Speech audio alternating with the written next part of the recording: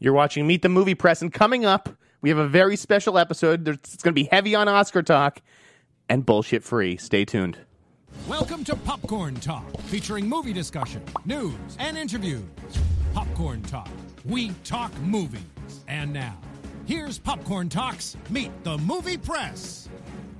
Good morning, Meet the Movie Pressers. I am your loyal host, Jeff Snyder, editor-in-chief of the Tracking Board, tracking-board.com. You can find me on Twitter and Instagram at @TheInSnyder. Simon Thompson is out on special assignment today, and it's a very special show.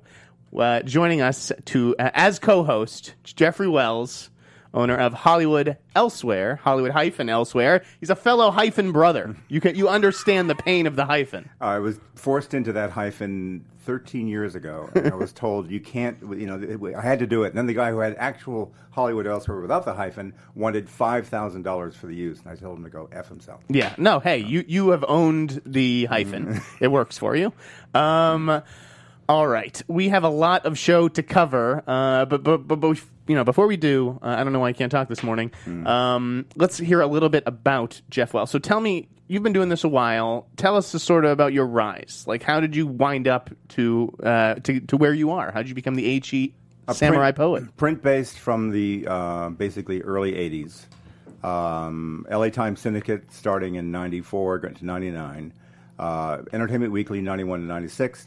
People Magazine, 96, 98, started an online column with Mr. Showbiz, then Real.com in 98, 99. And then I did a thing with Kevin Smith for 2 years on Movie Poop Shoot. It's a classic. And then I'll never forget that one. And then I started on my own in 04, Hollywood Elsewhere. Sold my own ads for the first time, life-changing experience. And I've been an independent operator ever since 04. And I'm very jealous of that, like I think that independence really lets you be free and speak your mind, which a lot of people don't in our profession. And it's very refreshing. And that's why I find you to be, one of my daily reads. Thank you, man. You're free to say what you want, but at the same time, the world is on your back. You're aware of all the political factors, just like you were when you were working for the New York Daily News or whomever. So it's not really liberating, but it's more liberating than having to listen to people tell you not to do this or not to do that. Right. I will say that Jeff was the one journalist who actually, spoke to me after the Mashable debacle and sort of stepped up and wrote some kind words. And I will always remember that. So thank you.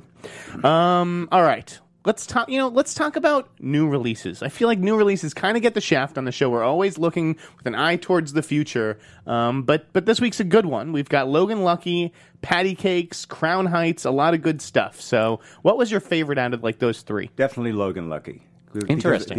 Because it's entirely smooth and relatively rough, turbulent-free movie that just glides along, and it's very agreeable. And Soderbergh is such a sharp filmmaker. He really knows how to cut and time all these sequences. He does it very low-key. It's Ocean's 7-Eleven is what Ann Thompson has called it. Right. And it's fine. You go there's no problems. Now, is that enough to make people say, well, let's definitely go see it, or not wait for streaming? I have a feeling that half the people are going to say, it sounds good, I'll see it on streaming. I don't know what the theatrical is going to be. Yeah, I mean, I don't think that the theatrical is looking very good. I think it's tracking for an under 10 million debut. But as you said the other day in your column, there's a certain type of Hollywood journalist who cares about box office numbers. I'm not really one of them. I liked Logan Lucky. I would definitely recommend see it. It was a fun time at the movies. I don't think it was anything special in his filmography. It wasn't a knockout. It wasn't Traffic. It wasn't... Yeah. It wasn't Ocean's 11 either. But I had fun with it. And Daniel Craig, for all the Bond bullshit this week, he is good as Joe Bang. I got to say, I kind of liked Logan Lucky more than the Ocean's film because people were less slick. They're more vulnerable. There's a whole, rural redneck quality that you kind of feel for these people, even though they gave us the worst president in the history of the country. No, wait, let me ask you this. You have written, I don't believe you to be an Adam Driver fan, are you? No. You are? In this one, I definitely was. Right, I was going to ask if you, but in general, do you like him? Yeah. Okay, I thought he was on HE's shit list. No. Okay. He's cool. I just don't, I've never had a problem with any of his performances. I thought he was really strong and almost like whoa, challenging in Girls. That was the thing that really got me. So Yeah, I thought he was excellent in Girls, and he's good here as a man with one arm. Crown Heights also comes out today with Lakeith Stanfield, about a guy who was basically put in prison for 20 years for something he didn't do. It's a terrifying thought. Yeah. And I preferred this movie to Detroit, as I think you have said. Me too. You feel it without it being pushed in your face that this is an ugly, horrendous, soul smothering system in which the poor guy can't get a break, and his friends trying to get him out, and it goes on for this. It's like Henry Fonda in The Wrong Man, except his ordeal lasts for 7-8 months, and this guy's lasts for 20 years, and it's all real, and it's so well assembled, so nicely written.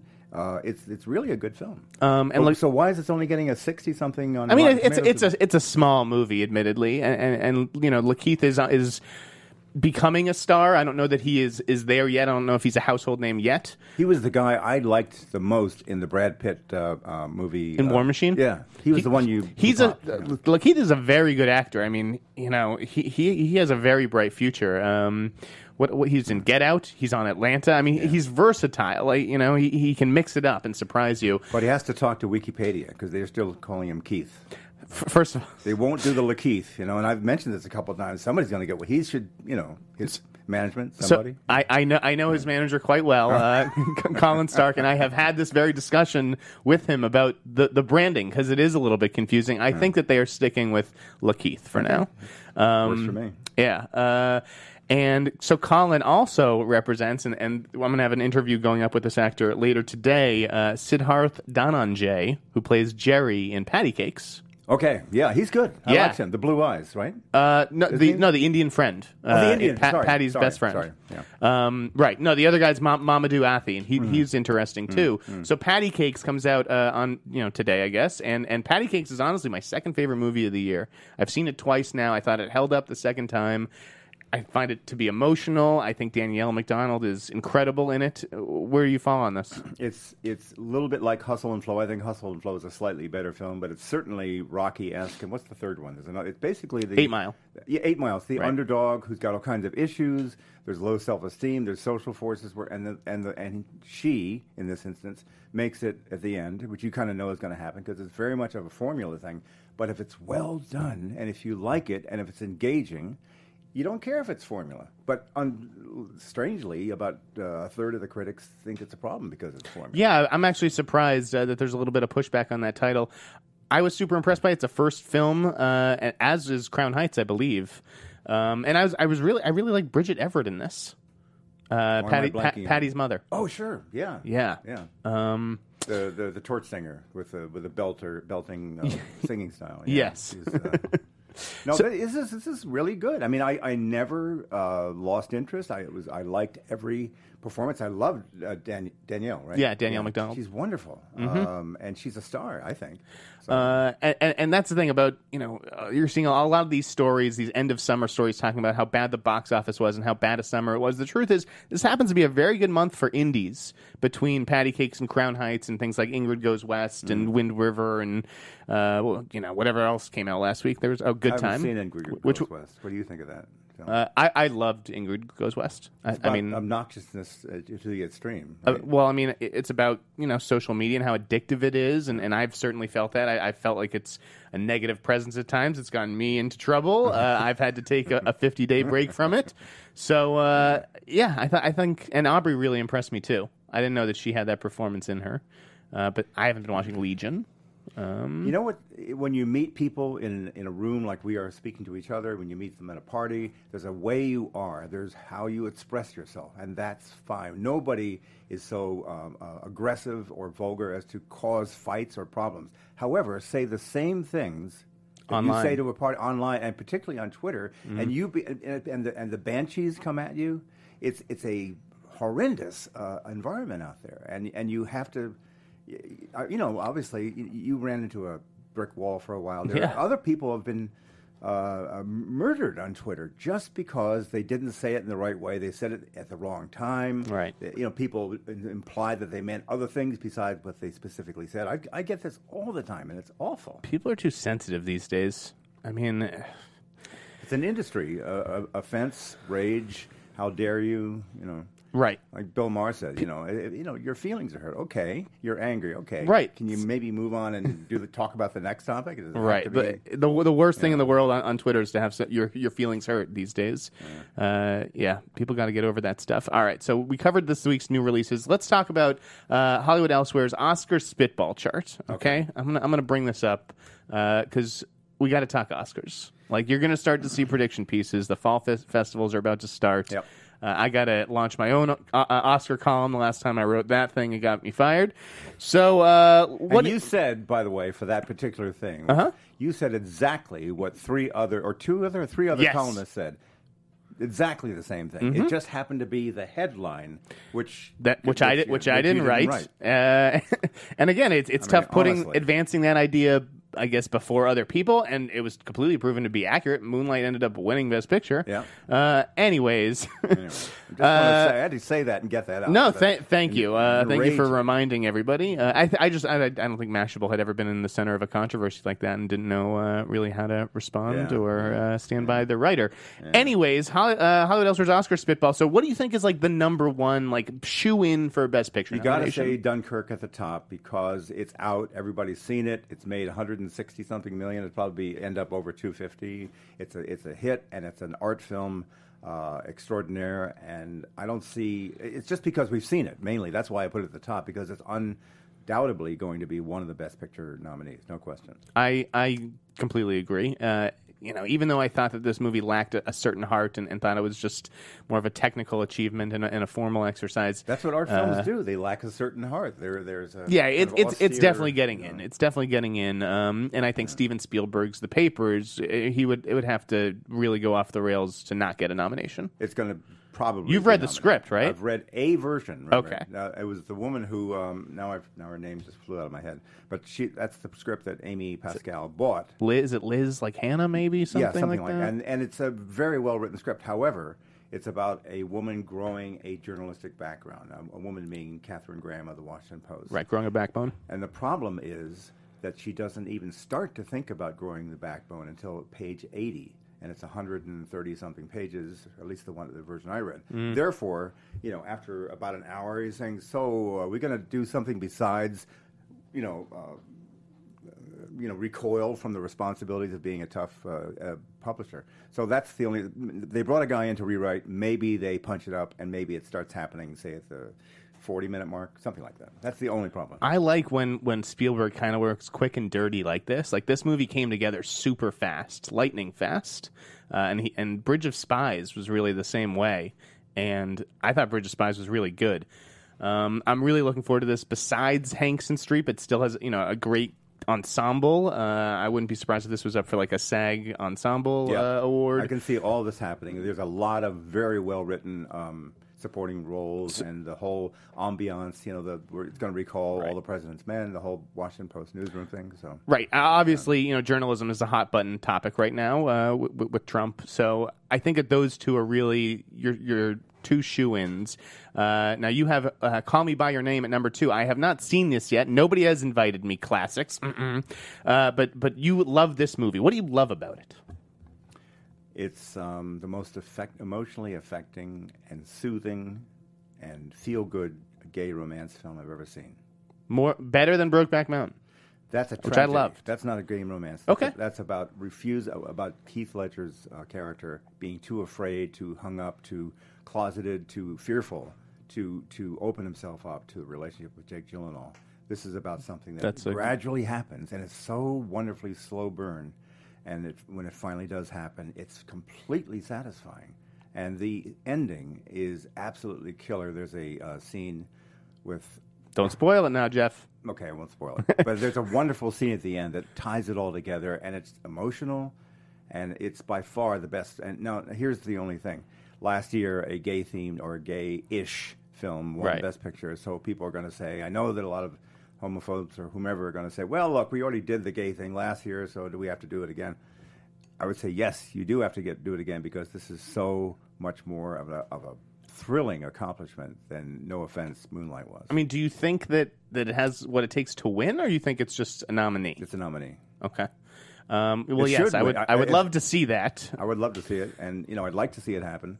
I mean, a win, but it won't because I think what I just said. I want to go 2 gay films. Which actor do you think has the best shot of getting nominated between Armie and Timothy, and I guess Michael Stuhlbarg, who I've heard is fantastic Stolberg too? is definitely going to get Best Supporting Actor nominated because, again, this final scene.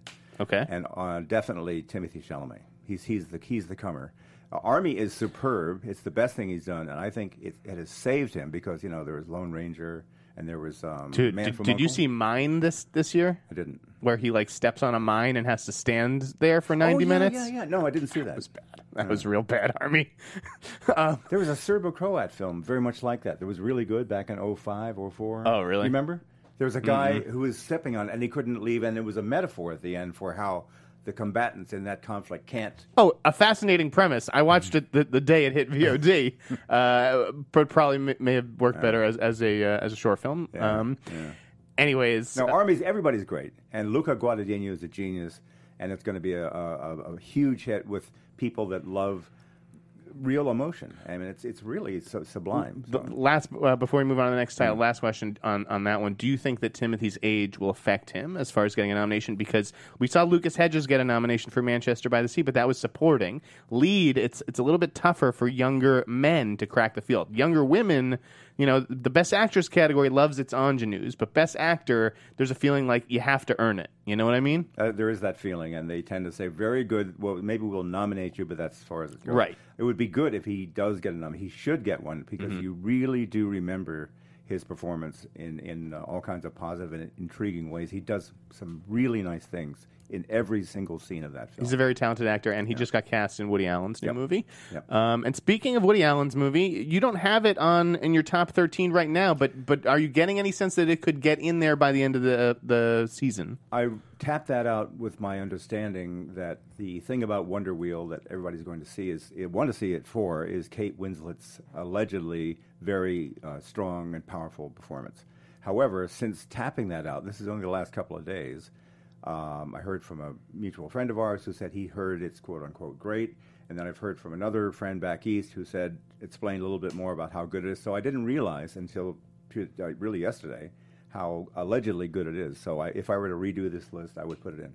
Okay, so we could be looking at a really good Woody Allen movie, which I think would excite everybody. Which he does every 5 or 6 films. Right. Really the last few have not been great, but maybe he makes good enough films. He doesn't ever wipe out except for Curse of the Jade Scorpion. I mean, like Magic in the Moonlight, I was not a fan of that. Emma Stone, Colin Firth. But that had that moment where Colin starts to feel that maybe there's something to religion or spirituality or the cosmos. He has this moment, and then he realizes at the end of that scene, what am I doing?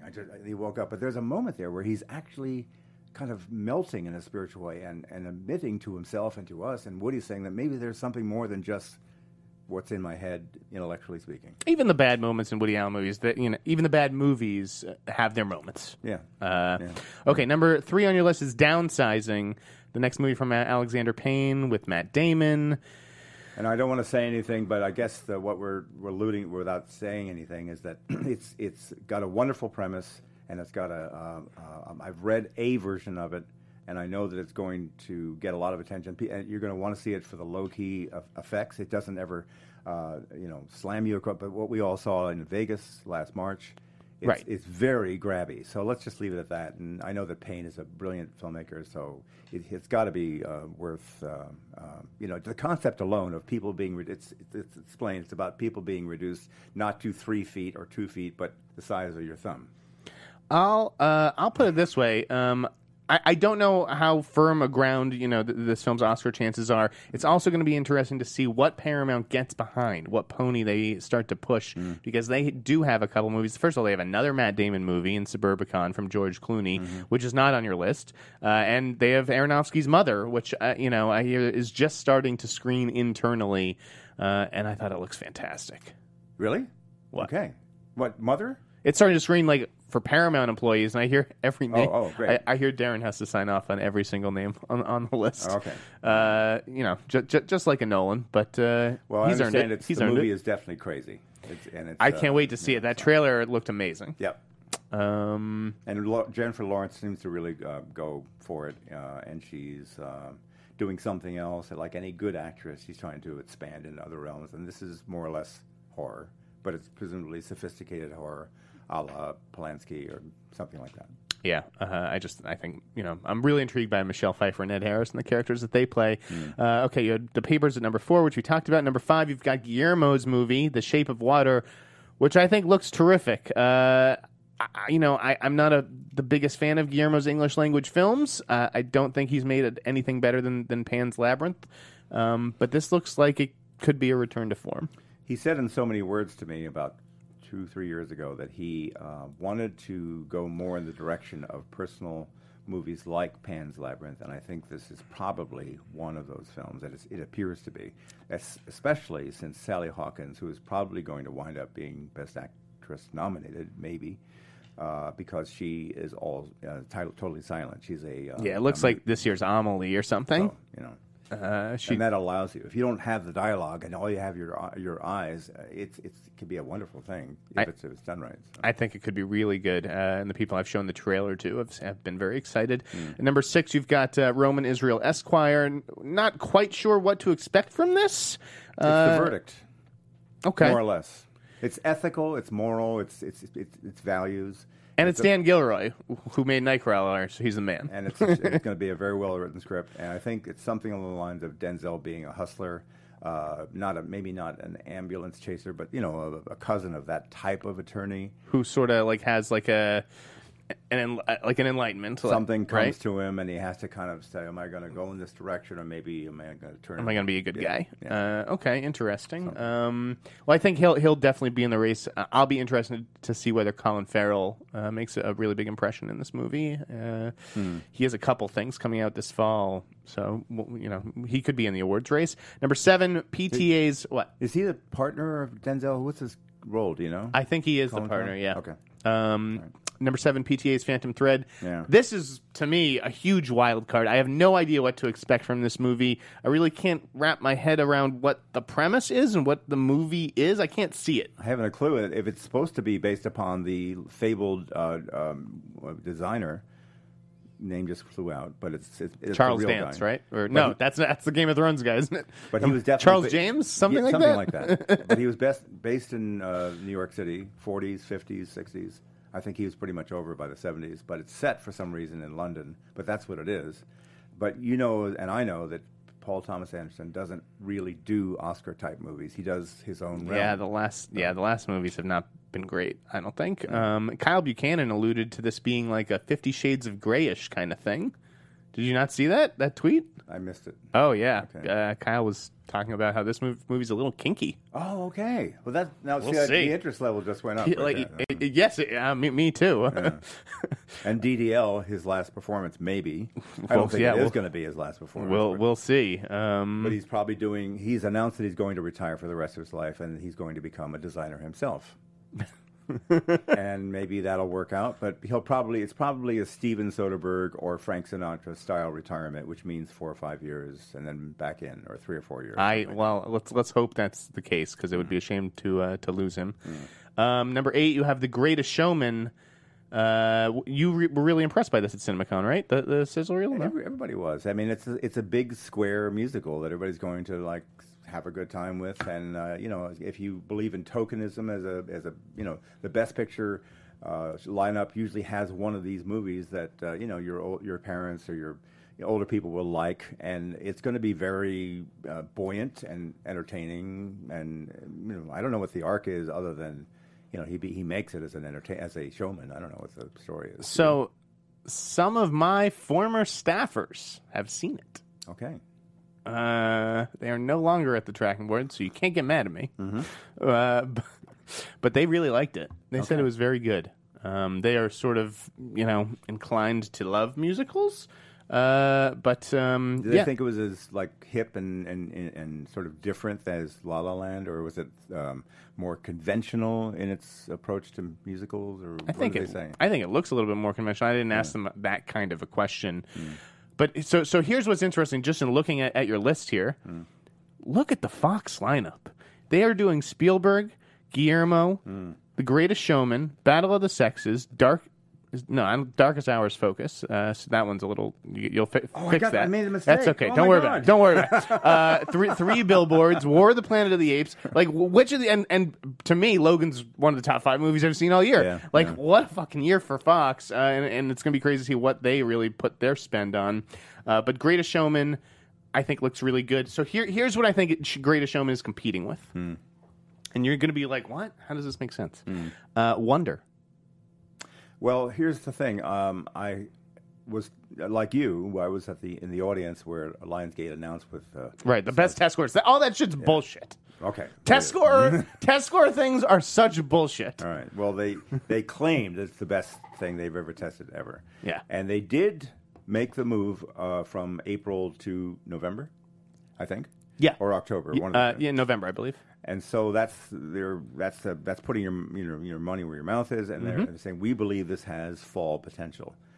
Then I heard more recently, after well past the whole CinemaCon experience, that it's more about being out at the time of families being together around Thanksgiving. So it's not necessarily. So it's more of a commercial play. Who knows? Like that's what was behind the move. But that's what they were seeing. To me, I see the whole embrace people who are different, like the freaks sort of thing. I think that's going to be a big part of The Greatest Showman, particularly the bearded lady, who I've heard is a real standout and could be up for supporting actress. So I think that is The Greatest Showman's competition. Like if Wonder, I think Wonder could turn out to surprise people. I think it could be really good. Steven Chbosky's a very thoughtful filmmaker who did Perks of Being a Wallflower. So I think one of those movies is going to get in. Greatest Showman definitely has the edge right now, but if it ends up being closer to like a Les Mis type of thing, number 9, you have Battle of the Sexes. I think that this is close to a shoo-in if Dayton and Ferris deliver, just based on the thematic material. If it's as well written as Little Miss Sunshine was, and they take their time in allowing you to get to know the characters and their challenges, and it could be a very satisfying feminist drama that it will, of course, get into the whole thing with Billie Jean King hiding her relationship with a woman she was very much in love with and disengaging from her husband at the time, or still with him, or something. I'm not sure about that element of it, but yeah, it does have that. It has not just the gender battle, but it is a gay film in a sense too. And Steve Carell and Emma Stone look really good. They look like they're just like locked into these roles. Carell looks like I'm he's excited very for this broad, one. but then Bobby Riggs was very broad himself. So. Right, and I'm sure there's pain hiding beneath all that sort of bravura, whatever. Number 10, Joe Wright's Darkest Hour. This is Gary Oldman as Winston Churchill. He looks completely unrecognizable. I totally buy that Gary Oldman's going to be in the Oscar race. Not only is he overdue, but he's one of our most brilliant actors. However, it's the second Dunkirk, right? It's another Dunkirk. It's not just that. It's Joe Wright, and I'm not a big Joe Wright guy. I was so knocked out by his Anna Karenina. It was so... Jesus Christ. It deliberately used the proscenium arch of theater and made you feel as if you were sort of seeing this entire film within a theater. I thought it was brilliant. I mean, I was knocked out by it. I can appreciate the artistry behind Joe Wright's work. It's just never spoken to me, not Atonement. Atonement, everybody loved. Remember that wonderful bravura sequence with Dunkirk in one big shot? That was great. The only thing that didn't work... impressive, but... Did you see his Peter Pan thing? I didn't. I didn't see it at all. Yeah, I heard it was really a tough one. He did. I think he did a Black Mirror episode that was good. Okay. Yeah, I'm just not a big Joe Wright guy. But hey, I'm willing to be proven wrong, and Gary Oldman certainly looks like a contender. He's certainly going to be a Best Actor. So Focus has that one, and they also have Victoria and Abdul. That's another one that I think could surprise if it's good. Somebody mentioned you should have that in the list, and I said, "Oh yeah, well it looks, Stephen Frears obviously he knows how to do these. It's going to be very tidy. It's not going to go extreme, and you know that Judi Dench is going to probably talk about her performance, but it just looks. It doesn't seem to have any surprises based upon. It's not the kind of movie I'm like dying to see. I'm not like super excited about it, but I think Ali Fazal is a real up and comer to watch. I don't know if I'm pronouncing that name correctly, but maybe he finds himself in the supporting actor race. Okay. Number 11, 3 Billboards. I think I know some people who have seen this. Have you not seen it? Which one? Three Billboards? Nope. I'm surprised that they have not invited you to see that. That film screened and was very good and got very high marks from a couple people who saw it at a research screening last October. And they resolutely refused to bring it to Cannes. And I'm glad it's finally going to be in Toronto anyway. I know people who have seen it, and they say it's pretty good. And obviously, we're expecting big things out of Frances McDormand. She won an Oscar for Fargo. I just realized we probably have all the Best Actress nominees we've already discussed. Yeah, basically. And you close out your list with Apes and Get Out. And so let's talk about Get Out. You think that this is sort of the black film to beat? Well, that's what everybody keeps insisting, and it's a very skillfully made, engaging and grabby genre film that's more or less horror, but it's done in a kind of a low budgety kind of John Carpenter like way. And if John Carpenter had made this film in the 80s or the 90s or the late 70s, it would be very respected. It would be presumably popular and well liked. But it's because of the black filmmaker thing. That's why it's getting the Best Picture talk. I think because it's it was super successful. But it's not that great. People, that's the thing. If it was a little bit better, I could see it. I don't think that the movie is quite good enough, especially on repeat viewings, to get in there. And I also think, and this was not on your list, we had this chat briefly before we started taping, Mudbound. I think if that movie is good, and some people really liked it at Sundance, and some people were kind of unimpressed, and I know it's a Netflix movie, which could really hurt it in the scheme of things, but I know that they're making a big awards push for this. I think that is sort of the movie that represents diversity the best, and so that could get a bump. So I take it that Netflix is going outside its usual thing and is going to give it theatrical?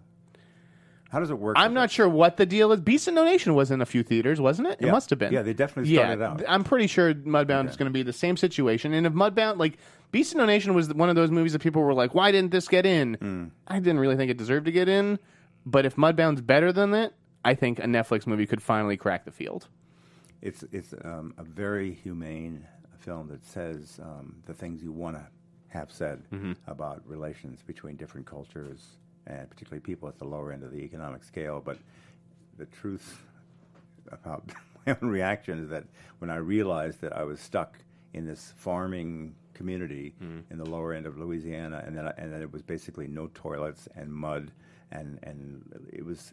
I just said, I don't want to be here for a whole movie, and you are, and I just really didn't care for it. That's fair. No, hey, that's a fair reaction. And personally, I would, if you had told me a movie starring Jason Clarke and Garrett Hedlund is going to get, and Mary J. Blige is going to get into the Best Picture field, she is good. I've heard she's very good. I've heard Jason Mitchell's good.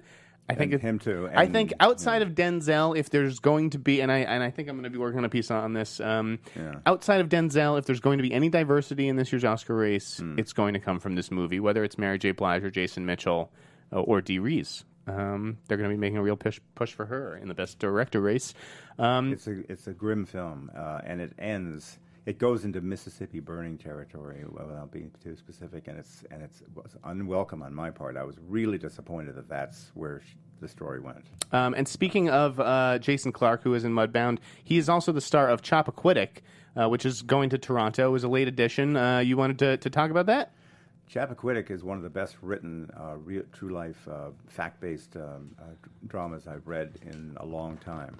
And if you know anything about the Chappaquiddick case, it's very, very tough on Ted Kennedy. He is not the family, a much less powerful force than they used to be, but still, it's really a brutal assessment of how he behaved and the whole concept of the protected, scion of a heavily connected political family being acting irresponsibly and acting kind of loathsomely. And there is a depiction that was very difficult to read of what actually happened with Mary Jo Kopechne. That it was harrowing just to read it. You're talking about the script. Yeah. Okay.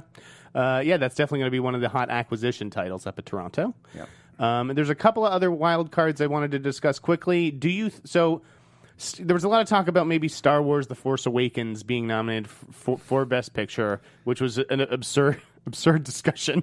Because again, it wasn't that good.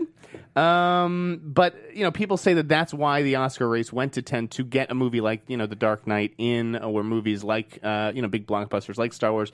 Now, The Last Jedi is directed by Rian Johnson, who is probably a better filmmaker than JJ. Do you think that Star Wars, if Rian Johnson delivers like a solid blockbuster, do you think it could get in? Sure. I would like to see a movie like this get in if it is really a good film. In other words, in my view, the only truly great Star Wars film is The Empire Strikes Back. Right. If it has it on that level, absolutely, and it should be in there. And that, could this be The Empire Strikes Back, given that it is the second film in this new trilogy, seems to be from the strongest director. And JJ, remember, said, boy, I wish I was directing this one. This one, right? Because the script is so together, and I just, it hurts me that I'm not directing it.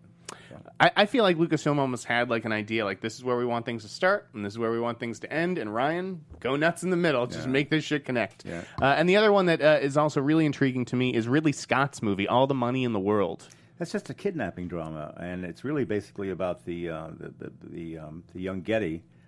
Is it John Paul Getty III? Yeah.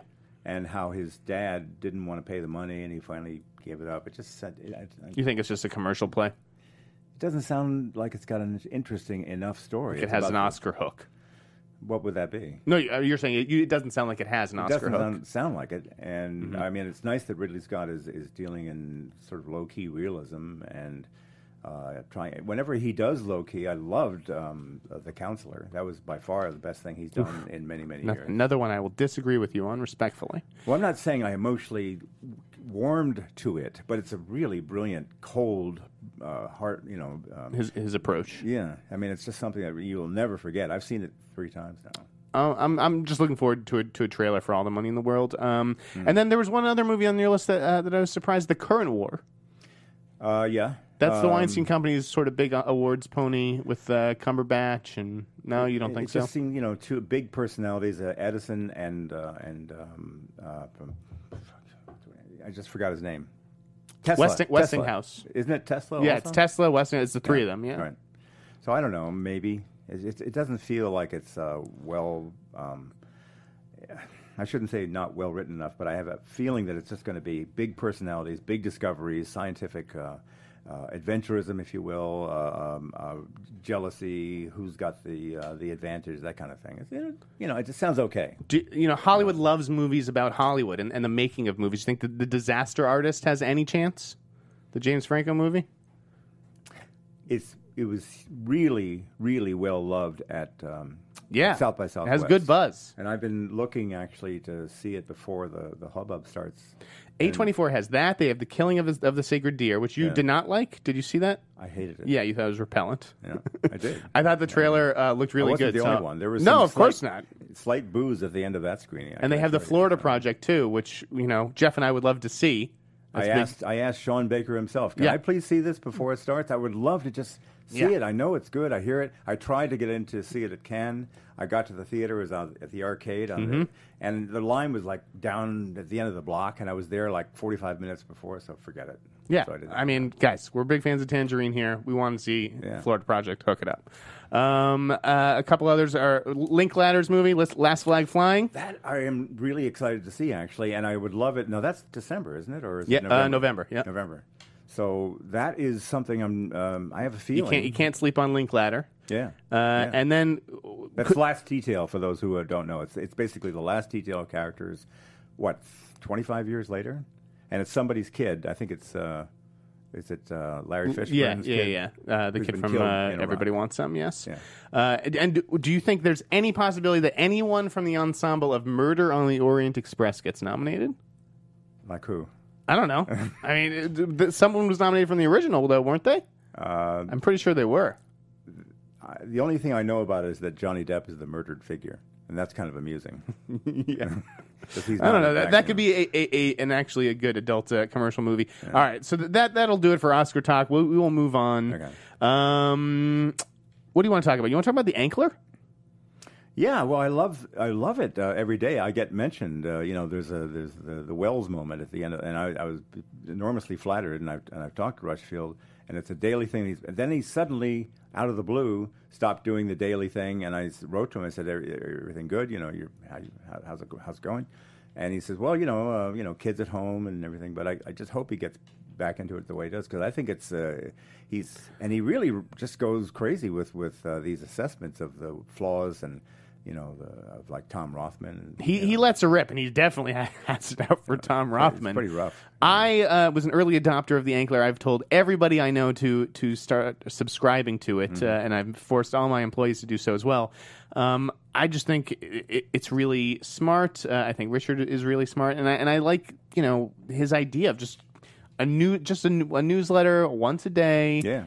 Comes out at all random times, too. And very tradey, very numbers-oriented, very power-oriented. It's right. not at all in the realm of what I do or whatever. But yeah, it's becoming a must-read in the industry. And if he can get, 20,000 people subscribing to this newsletter, $5 a pop, you're making six figures, right? It's totally worth so it for me. It's pretty smart. So you're not offended. You don't feel like he's poking fun of you at all with this Daily Wells? Yeah, a little bit. He thinks I'm colorful, and so he includes a colorful quote. But it drives. Let me ask you: does it drive traffic to your site? Yeah. Okay. Sure. But the site is never going to get Walmart the Walmart crowd from Missouri. It's very media centric. It's very industry centric. Directors, they all read it, but it's not a huge readership. It's just that it's niche. And so is there more niche people being driven? Yes. So. Now. Is it frustrating at all being the little guy? Because one of the things that ticked me off about all this James Bond shit this week is that here comes Daniel Craig, and he's lying to every journalist under the sun because he wants to save the big reveal for Stephen Colbert. Yeah. It's got to go to a big A-list name. Do you feel like that sometimes, where it's like, why aren't I getting this interview? Oh, because we got to talk to Scott or Chris or Pete. Do you feel like that? Is there any resentment? The resentment is. Are not that heavy because I see myself as a counterpuncher. The story breaks and then I'll come in the next day, and it's mostly about it's opinion and basically I've heard this and yet there's another angle to it, that kind of thing. So that's okay. I don't mind being. I do resent that increasingly, and thank God for the Oscar strategists, the Lisa Tabaks, the Cynthia Swartzes. They are they look out for you. They look out for me, and because it was strictly the agencies deciding which kind of buys, they don't have their hand on the community. They don't talk to people who right. They're just looking at the traffic numbers, right? Traffic, yeah. I talked to one of these guys about a week and a half ago. I was set up that we were supposed to have a little chat, and this guy got in touch. So let's do it. Then he suggested a Skype. Thing where I was supposed to dial a certain number on Skype, and then we would all be on at the ready. And I confessed to him, I don't understand what we're doing here. I don't know if there's the Skype connection. I could hear the guy's voice. Mm-hmm. His enthusiasm for me as a person dropped immediately when I said I didn't understand this Skype thing. So our conversation went downhill from there. But I basically said, you guys have never been on my team. I wish you would be, but you're just doing what your job is, which is to identify the traffic and the best coverage, and therefore that's what you recommend. So they don't understand the voices, the Richard Rushfield, the Sasha Stones, the Jeffrey Wells, the Jeff Snyders. So. Yeah, that is true and unfortunate. They don't want to understand. But you guys are. Listen, you are the best reads, in the industry. I'm really glad. I hope Rushfield keeps going because I love that he's got a very specific tone and an attitude. So it's great that he's out there. We need people filling the void that Nikki Fink has sort of left behind, unfortunately. And there's a lot of talk of whether she's going to come back to Deadline in some form. Okay. But yeah, I mean, that talk has been around for a while. But regarding the daily rigors of Hollywood Elsewhere, like how many posts are you filing roughly a day? I have to do, in my mind, at least 4 or 5, and when I'm really get rolling, 7 or 8. Okay. So you've put that pressure on yourself? Yes. Mm-hmm. I feel that people have to be checking in 2-3 times a day, ideally. Most people don't, but I feel that I've got to keep it moving. And if there's something significant out there that has happened, and I haven't gotten into it at least within 24 hours, if not 12 or sooner, then I'm really dropping the ball, and I get guilty, and I just can't think about anything else but making sure that I cover the right things, and that's my life. I like that you have, injected a bit of your personal life, because it's like, what's the point of reading a columnist if you don't know anything about the columnists themselves? And so you recently got married. You still call her the SRO?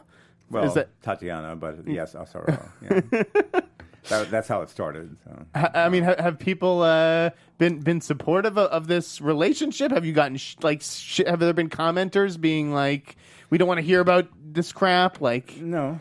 Okay. No, I just, because I don't dwell on, I'm not going to talk about my personal life into it. I'm just basically posting photos, and we did this, and, it's been a good, we talked about, the only time I talked about the personal stuff was when the day we got married, which is out at La Piedra State Beach, and I conveyed some of the essence of what my vows were, and that was kind of an emotional thing, but otherwise, okay. I'm not going to talk about my inner emotional, personal stuff. Sure. But as far as the column and my recent attempts to generate a little extra income, I didn't think it was that crazy, because I feel that certain publications like The Guardian and others, they said, listen, we need supplementary just to kind of make things work, because the model that we began on is not currently working. I'm not saying that my model is not working. It's fine. It's just that I usually, in the spring and summer and early fall, I'm able to sell little nickel and dime buys, and those are tougher. The Oscar season, which is 95% of the income, that's totally fine. It's the nickel and dime ones, and I've always been able to kind of convince them. I have to actually, beg and plead, but they do run these, and it's been tougher. So you find that the piece of the pie that's allocated for sort of the independent awards blogger has been definitely being muscled shrinking, aside by the Wrap and Hollywood Reporter and Variety and Deadline. They're very voracious. They eat up all the income. It's finite. I mean, there's a certain amount of money that they're willing to spend. They all have an acknowledgement that a column like mine or yours or like Sasha's is worth, maybe, they used to say it was worth $10K. Then they kind of been chipping away at that. Right. And then you have to kind of see if you can get them back up. I mean, it's been, I don't want to get into it too Sure. No, but times are tough, out there for, I think, a lot of publications.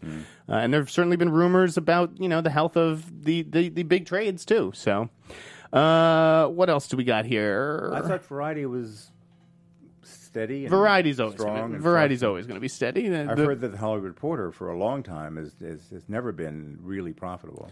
Those rumors have plagued the Hollywood Reporter for ages, but I don't want. But I don't see any layoffs. Yeah. So and nobody wants to see it go away, and they're listen. Hollywood Reporter is doing fucking amazing work right now. Yeah. So I can't talk shit, and I would if I could. Right. And I love Scott Feinberg, and I love Forrest Kitt, and the whole all good guys. Matt Bellany, absolutely. Yeah. What did we see this week in the news? We saw that Emma Stone's the highest paid actress of the year.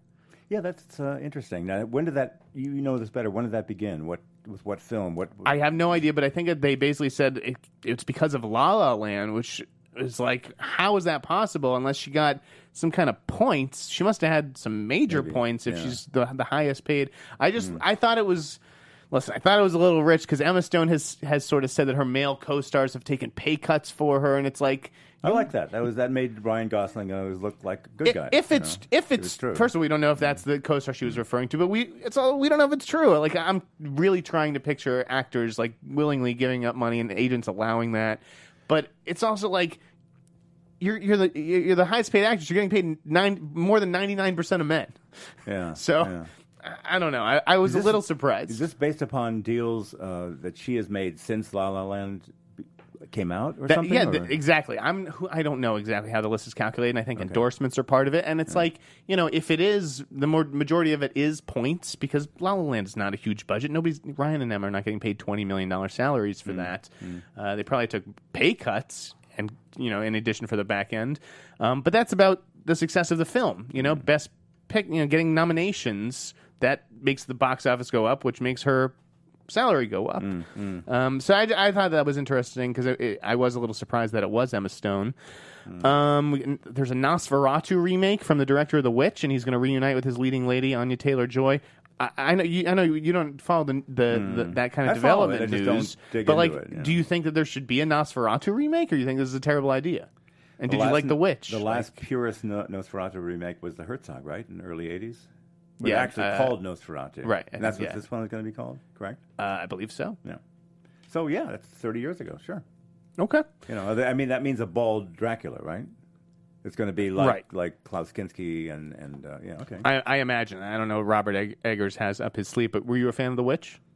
I love The Witch, actually. I own the Blu-ray of The Witch. I was knocked out that I was so sorry that I didn't see it at Sundance, and I realized that this guy is good. He really so no, I mean the director alone.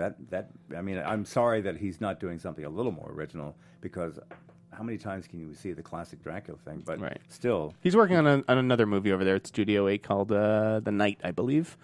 He's first rate. He is. I mean. That's why I got the Blu-ray. I love this film. Mm-hmm. You know. And speaking of horror movies, It, coming out in September, tracking for a $50 to $60 million opening. Is that solely because of the image of the clown with the lips and the whole thing? That's why. I'm not sure. I was shocked when it was like the most viewed trailer, you know, and those stories were circulating a couple months ago. It's clever. It's a catchy trailer, but it's got to be just that one single visual that everybody's locked into. Nobody really knows. But I have said it's not so much what I anticipate the money is going to be or how catchy the marketing is. It's that the director, Muschietti, Andres Muschietti, is really something else. And I base that entirely upon my absolute worship of Mama, which he did with Guillermo del Toro producing. Superbly made film. And, you know, one of those less is more, almost Val Lewton-ish films that doesn't, you know, cover you in effects, and it's I think it's one of the best made horror films of the 21st century. Well, I'm going to disagree with you on that, but I've heard is fantastic. I know a lot of people who have seen it and they say it's really good. I'm glad to hear. I wasn't. I mean, Mama was like, I don't know, two-star movie. Yeah. It was okay. It wasn't bad.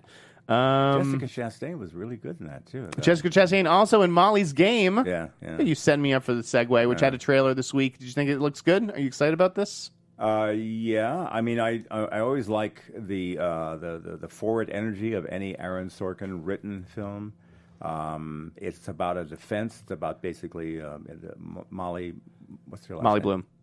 And her being basically facing some jail time for being illegal. But the whole thing, poker game. But the whole thing was that basically people were interested in this idea because it was about Leonardo DiCaprio and Toby, and the other Ben Affleck. Michael Cera will be playing Player X, who's sort of a stand-in for those big actors.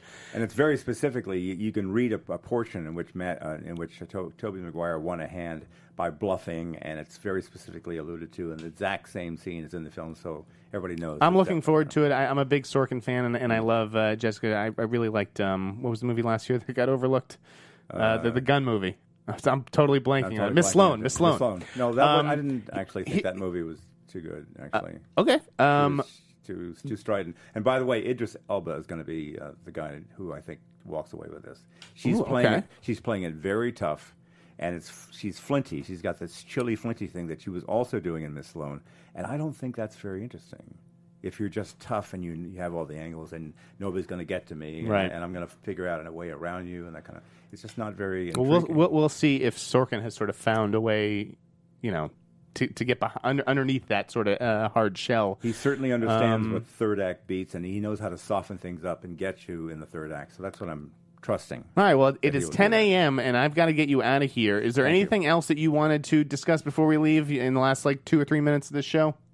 Just that I'm very much looking forward to the Scotty documentary, which will reveal all the tangy sex lives of Cary Grant, Katharine Hepburn, and others. And this is going to be at the Toronto Film Festival, and it's based upon the book Full Service, which is a good read if you're looking to see who was allegedly doing what back in the golden studio era of the 30s and 40s and 50s. Okay, Jeffrey Wells from Hollywood Elsewhere. Where can we find you on Twitter and whatnot? Wells H. Wood. Wells H. Wood, folks. Make sure to patron his site. It is a great read for anybody who loves the industry. I am Jeff Snyder, editor-in-chief of the Tracking Board, tracking-board.com. Check out my interview with Siddharth Dhananjay from Patty Cakes going up today.